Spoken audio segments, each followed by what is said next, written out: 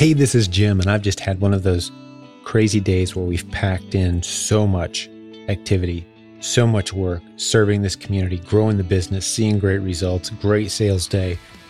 And I'm having the thought, it's kind of a clarifying thought as I'm thinking through our family and kids and education. And what does that all have to do with each other? Well, this is going to be a super short episode, but the same thing I'm telling my kids, the same thing I'm advising the young people that I love and care about, are the same things that I think you should consider telling your kids. I'm not telling you how to parent. I'm not telling you how you should feel about these issues, but this is where I stand as I look at the landscape of opportunity, what the future holds, the way the economy is heading, what it means to be educated and prepared for the future, what the true opportunities of the future look like. And it's just getting harder and harder and harder all the time to convince me that getting a well-rounded education where you can pass standardized tests and then get into a college and get a degree, a piece of paper, reading books that people told you to read, that is seeming less and less like a way to build a stable future where you can create value and earn a great income.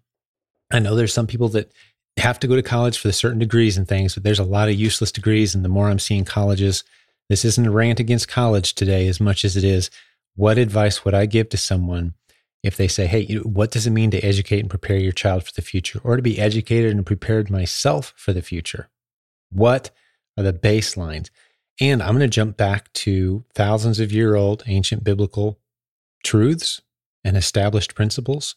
If you go back to episode 0 of this very podcast, you'll hear me lay out the case very factually why these principles should be applied by anyone who's willing to look at the facts.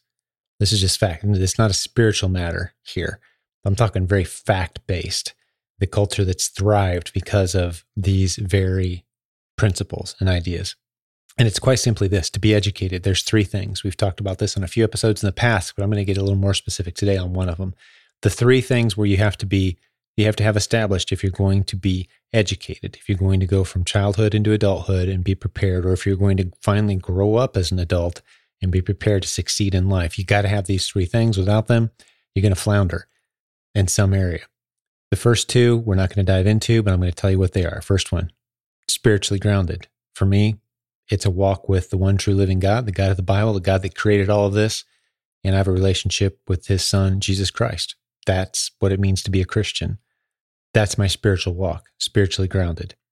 Number 2, you have to be able to relate with other people, regardless of their worldview, regardless of whether you like them or not, regardless of whether they resonate with you. You don't surround yourself just with people you like. You need to be able to interact in a healthy way with other people. That means you can't be easily offended at every little thing that happens that sets you off. You can't be triggered by everything that happens around you and that offends you. You have to be virtually impossible to offend, I would argue. You have to be able to engage in conversation. You have to put others' interests before your own. You have to understand what it means to have a friendship, a relationship, what it means to be married, what it means to be a father, a son, a daughter. You have to understand human relationships and how that all works. That's not something that you can just skip over and still succeed in life. You have to do that the right way. So those are the first 2, walk with God, relationships. The third one is understand the bare basics of business and money to the point where you can serve others well, either in a career or through your own business. You've got to understand the basics of business and money and how the world works in the world of commerce. Okay, so with that thought in mind, that's where I want to go with this episode. What is the basic skill that I think you need to have to virtually guarantee your abilities in the future to earn a solid income? I think it's the ability to sell using the internet. I think that's become the foundation. It's just a theory I'm working on. You can disagree with me if you'd like, but I think if you have the ability to sell using the internet, you're pretty set up. You're in a pretty good position. You can go a lot of different directions. You'll be of value to the vast majority of businesses that are out there, as evidenced by one of the trends that we're seeing right now. You've heard in recent episodes how Amazon is moving away from buying products to fill their warehouses.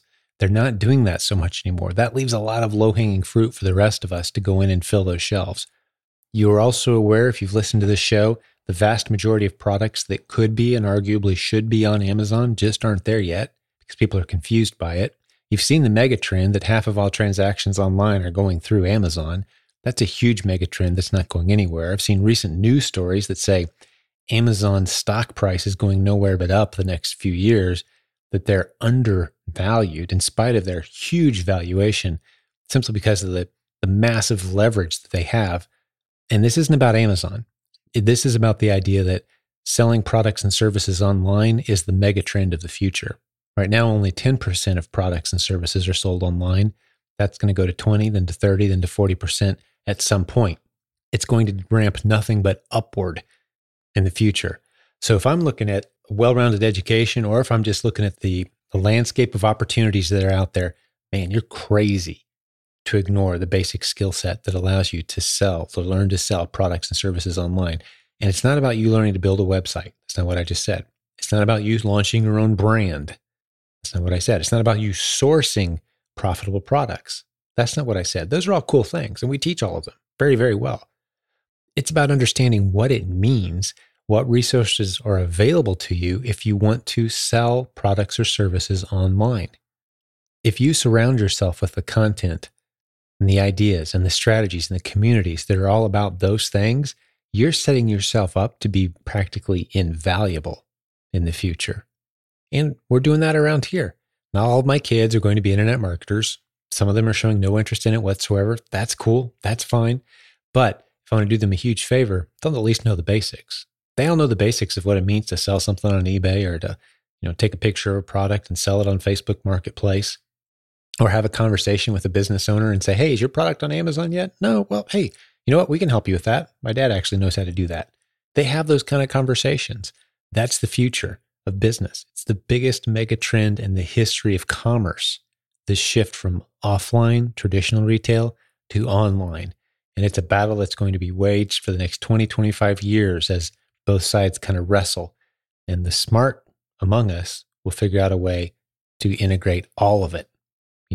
Walmart sells in their physical stores, they sell online. They're developing other services for delivery, right? Those are the winners.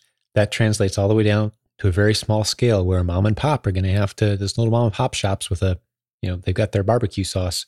You're going to have to figure these things out too, using the big platforms that are out there and using the strategies like the ones we teach. So that is the short version of what I think it means to be very well prepared and educated for the future. Those three things, just laid them out.